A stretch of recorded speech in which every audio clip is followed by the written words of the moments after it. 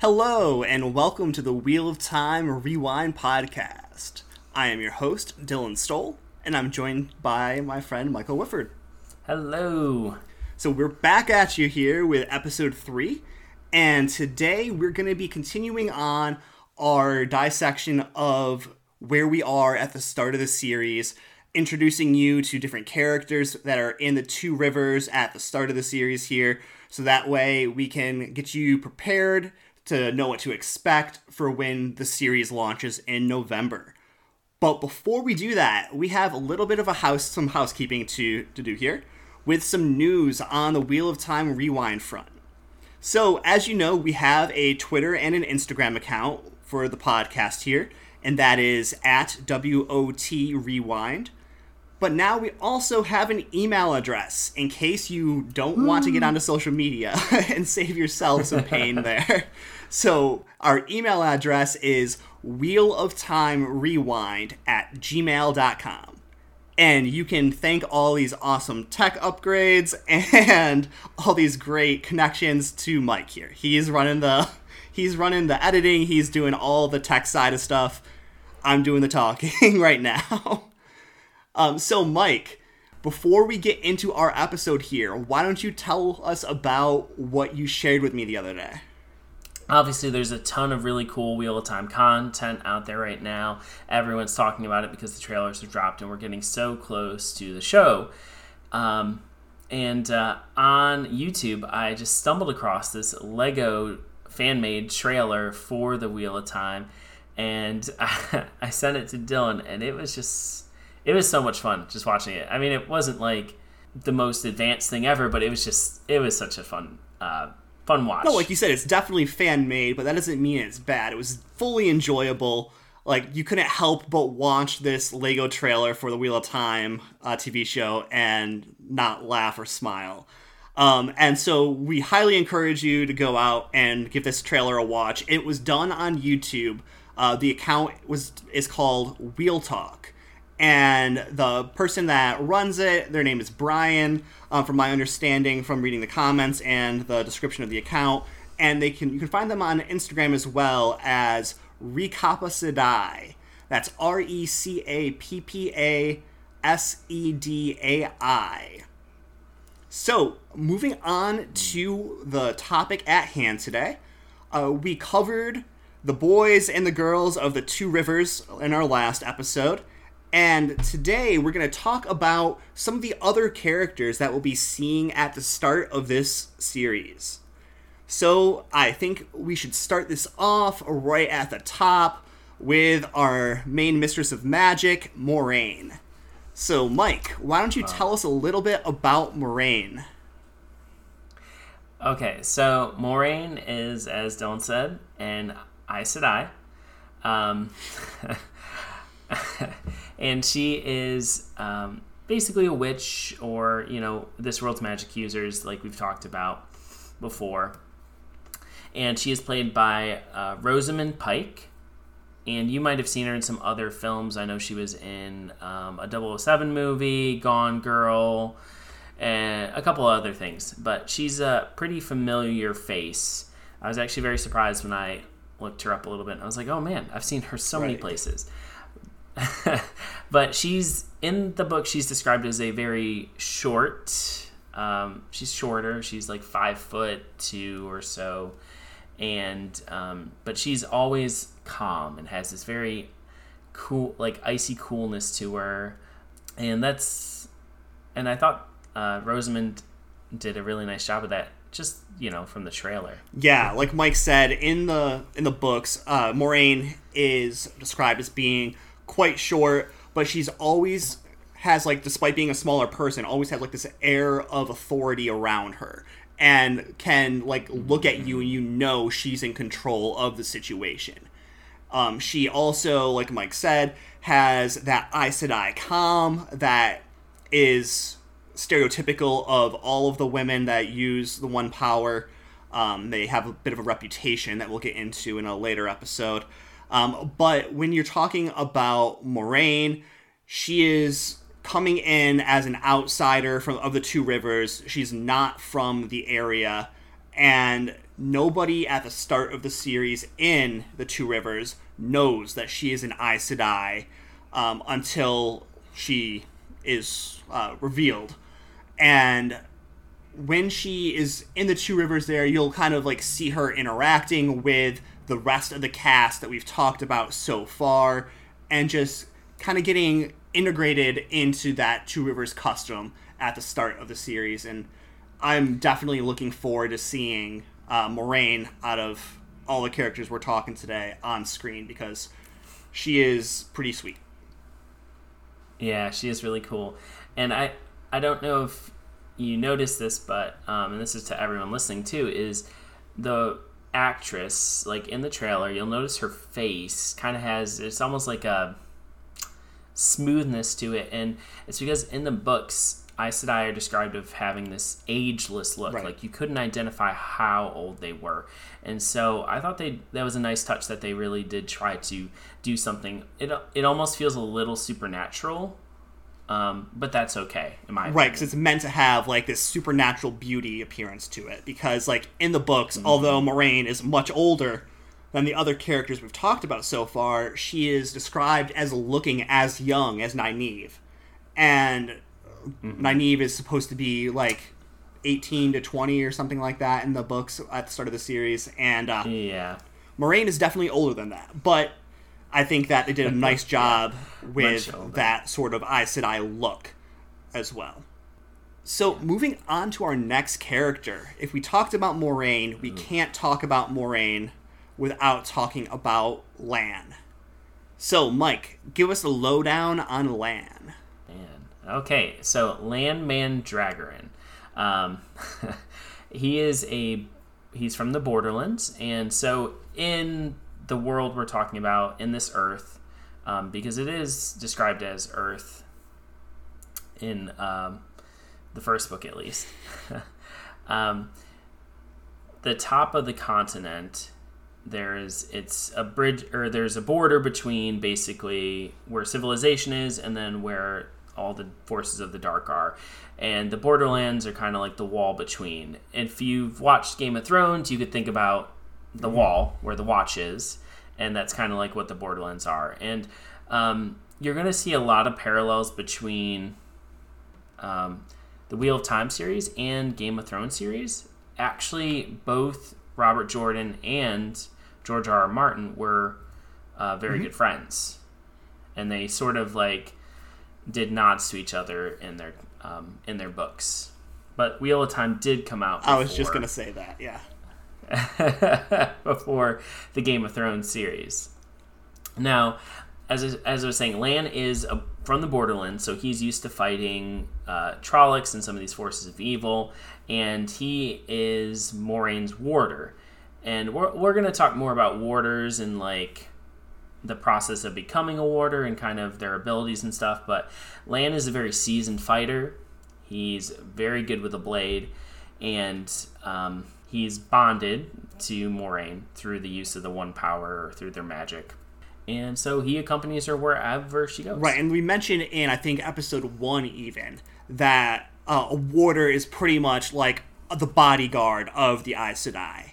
And so that's a good way to describe Lan. He's described as having like cat-like reflexes and being very fast and stealthy and sneaky throughout the series as well, just like demonstrating the ability to not just be proficient in battle, but being proficient in spying and keeping watch and everything. And he has this cloak that I'm actually quite interested to see how they do this in the series here. Because warders have what's called a warder's cloak, and this cloak is basically like almost an illusion, where the wearer of the cloak, wherever the cloak is kind of hanging down, it almost renders them invisible, but what it's really doing is kind of like shifting and mirroring what's around them. So think almost like in Harry Potter, the cloak of invisibility. That's kind of like what Lan has here, because it's mentioned several times in the first book, Eye of the World, that like Lan almost looks like a floating head on top of nothing, riding a horse sometimes. So I'm interested to see how that goes. We had mentioned previously that in the books, Lan is described as being a bit more muscle-bound, despite being very quick, and like that's the contrast that it talks about with him, is like he's much faster than he looks. However, in the series here for Amazon, it's looking like Lan is much more slight, but still pretty solid. And so he is going to be played by the actor Daniel Henney, and I'm loving the look of him so far. I am very excited to see Lan out there with Moiraine and the rest of the group here. And this is actually a bit of a contentious topic for some in some of the Wheel of Time forums and Facebook groups and such that I've seen, is that they they don't necessarily agree with the look of Lan, but I say we wait until we see how it plays out on screen. Exactly. I'm just excited still. I did want to share one of my favorite... I did want to share one of my favorite quotes from Lan. And so this kind of sums up his character and sort of the Borderlands in general, their view on the world. And so this is: death is lighter than a feather, duty heavier than a mountain. And that's one that we kind of see throughout the book series continue to be brought up, and just kind of their mentality in the Borderlands that... Well, when you're living on the edge of destruction and fighting for, like, your life every single day, you pretty much know you're going to die. It's just a matter of how you die, and did you do your duty, and did you protect everyone you could before you did meet your end. Now, the one thing I will say, like, about the Borderlands, when you compare them to the Wall, in Game of Thrones, living at the Wall and being part of the Night's Watch is a punishment, but it can be chosen as well. When you live in the Borderlands, that's just like your country. That's where you were born into. Like, you're not gonna be, like, as a punishment, sent to the Borderlands to fight in the Blight and die.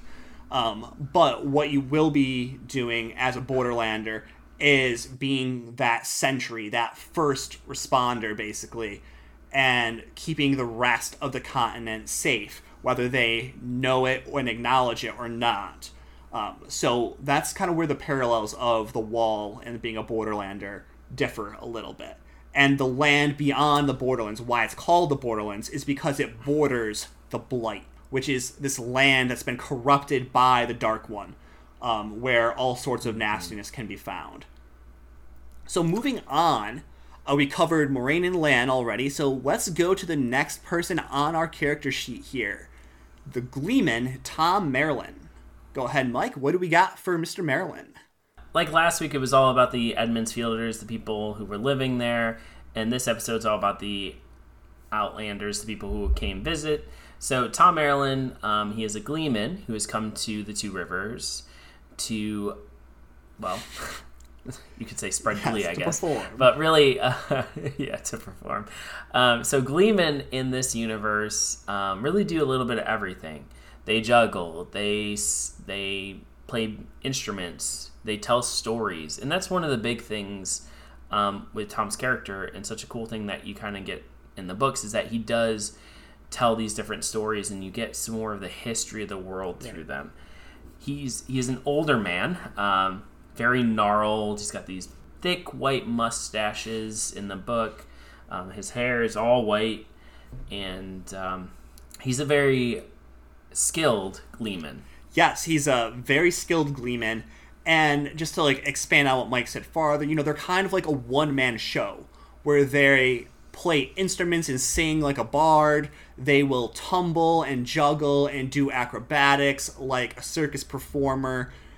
They will tell stories and, like Mike said, kind of give you more of a history of the world, or like retell famous adventures that may have happened and everything.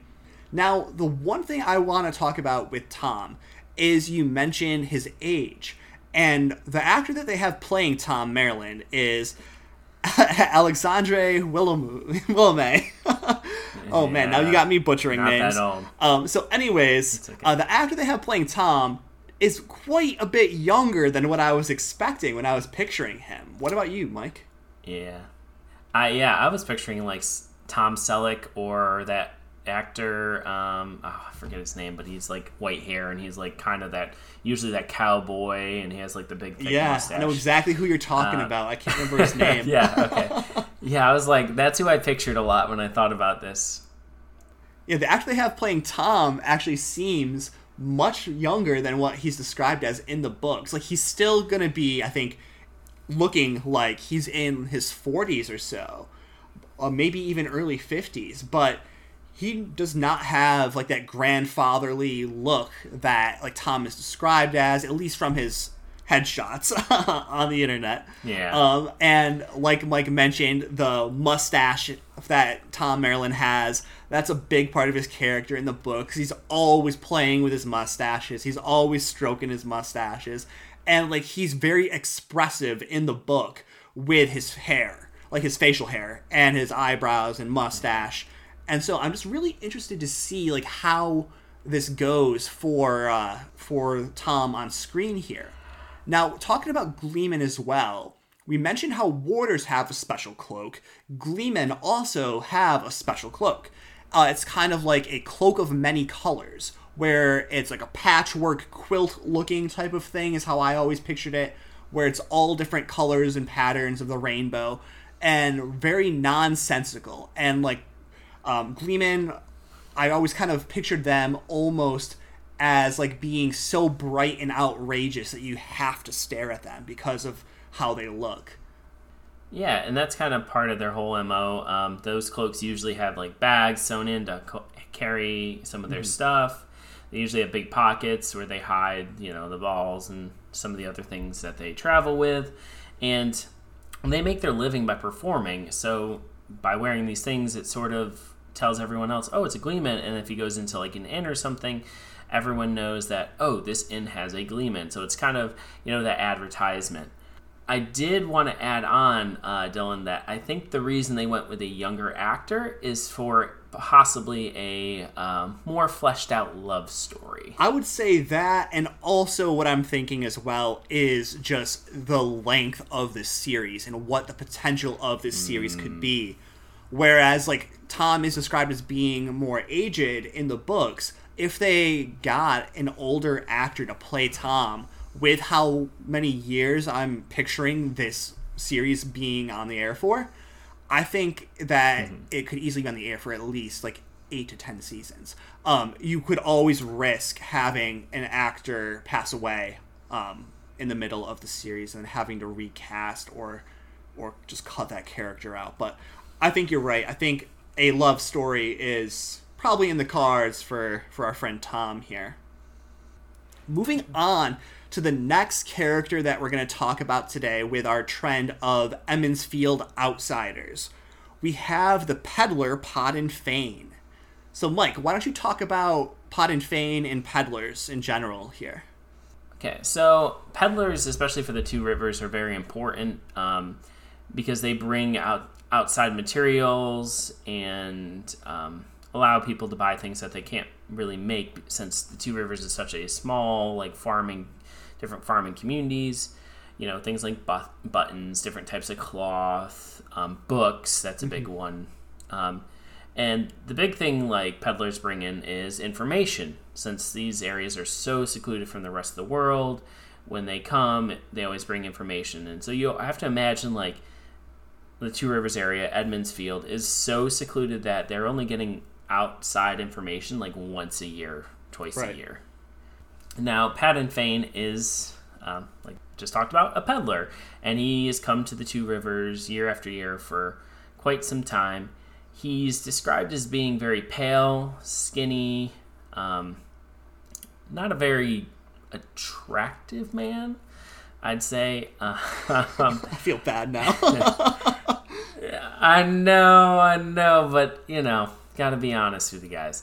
Anyway, but when he comes to the Two Rivers, he's full of self-importance because he has all this information. He loves the attention, and he just happens to be there. He's another Outlander, even though they recognize him pretty well, who happens to show up during this Belltime event. Right, and like Mike mentioned, that he's kind of like very self-important because he is like the source of news and information for the people within the Two Rivers and Emond's Field, because there's no people that regularly come to the Two Rivers area other than peddlers. Like in the books, when they mentioned that Tom was going to be there, the Gleeman, it's this huge ordeal because Gleemen haven't come to the Two Rivers in forever.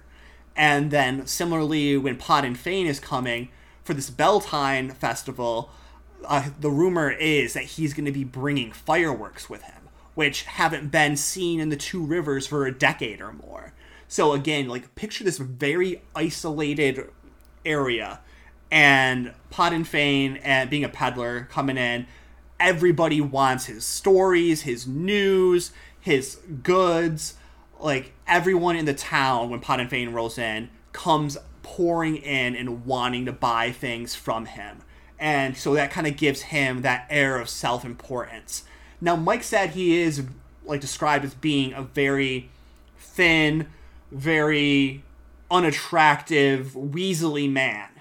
And I am very sorry, but Johann Myers, the guy they have playing Pod and Fane, I saw him and I was like, that is a great actor choice for Pod and Fane. Really nothing is. Against Mr. Myers and his looks. I'm sure he's a lovely man.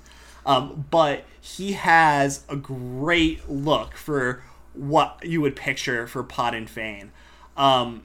The one thing, like, I would mention is, like, with all of these casting choices that we are seeing for the Wheel of Time series here, what I have seen from the showrunners and, like, the directors is that while they would like to get actors and actresses who resemble these characters as they're perfectly described in the books, the reality is that you're never going to find, like, perfect actresses for every single role. And so what they focused more on was finding actors and actresses that they felt embodied the spirit, embodied the personality of these different characters we're seeing here. Now, Pod and Fane, the Johann Myers, the actor they have playing him, I think that he looks quite good for his role. So I am excited to see him, excited for this series in general, and definitely looking forward to getting this on my screen the same night that it launches. Probably gonna have to watch it a couple of times to take notes on the other times. Well, yeah, I'll watch it the first time, just enjoy everything, and then rewind it, play it again, and then maybe take some notes. Oh, I like what you did there. All right, Mike, so before we get on out of here, let's talk about where we are in the series here, because I think we had mentioned previously that both of us were going to be rereading this series to get prepped, get everything fresh in our minds for the launch of the Amazon series in November. So we still have over a month until that series comes out, but where are you at in the series right now? Okay, so I've been doing, after some advice from you, I've been doing a reread of the first book. I've been going between listening with my headphones on Audible, which has helped so much with pronunciation, and reading the first book that I have. So, like, at night when I'm in bed, I'll just pick up where I left off in the audiobook and then read, and I try to finish at a chapter and then pick up on the audiobook at that chapter the next day. Right now, I'm actually towards the last quarter of a book or so. Matt and Rand just got to Camelin. Not going to be spoiling too much here, Mike. No. I'm just saying, like, they got to a city. Okay, got to a city, so. Yeah. Yeah. Great.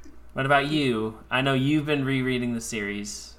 Yeah, so like Mike mentioned, Audible and audiobooks in general are the way to go. For me, at least, for this series.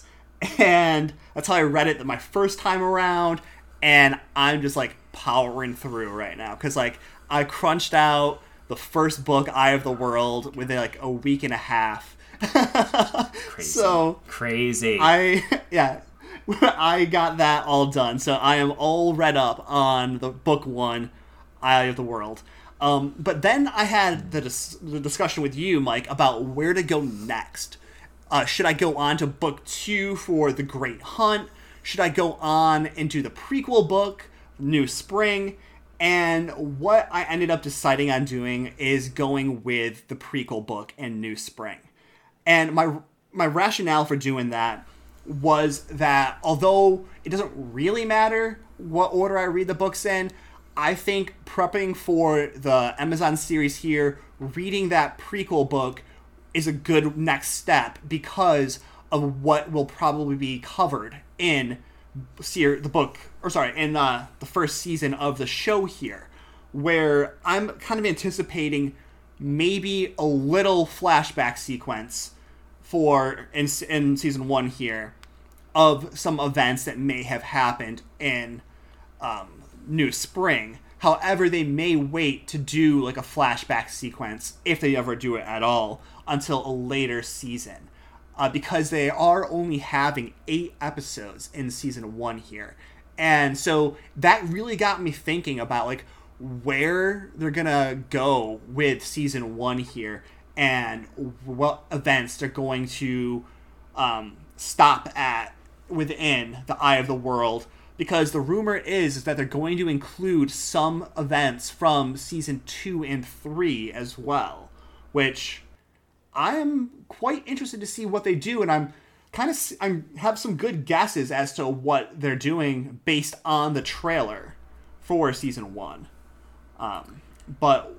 Well, some interesting things that I've read recently, as I've been going through and compiling a lot of different information, taking it all in, is that Robert Jordan, the first 3 books, he wrote each one to be like the last book in the series, because he wasn't sure like if it was going to be popular, like, you know, he didn't know if he was going to end up continuing on with the series after that, and so he wrote the first book, and it sort of had like a very final type ending, even though there was still room for more, but like it could have been an ending.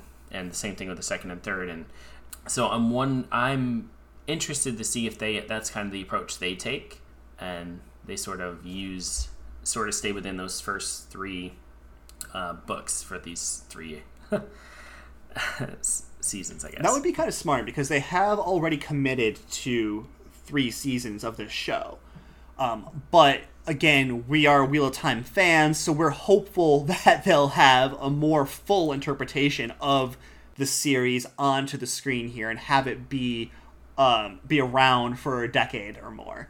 However, the reality is that there is a greater chance than not that will not happen, just based on so many different factors. But I am definitely excited about it still, and I am still bristling with anticipation for November to get here for the series to actually kick off and start. And you and I, Mike, are going to have a very busy couple of days after those first 3 episodes drop, because we are going to be watching and rewatching and watching and rewatching again all of those episodes and having to jump on here and get these out to everybody. But I am very excited to do that. Me too. All right. I think that's kind of our episode on Outlanders, and we had our kind of a nice check in there with our book reading. So if anyone wants to reach out to us, they can find us on Twitter and Instagram at WOT Rewind. And you can always send an email, questions, comments, feedback, anything would be welcome. And that's wheeloftimerewind@gmail.com. All right. So with that said, we hope to see you guys next time, and we'll see you at the next turning of the wheel. Goodbye. Bye.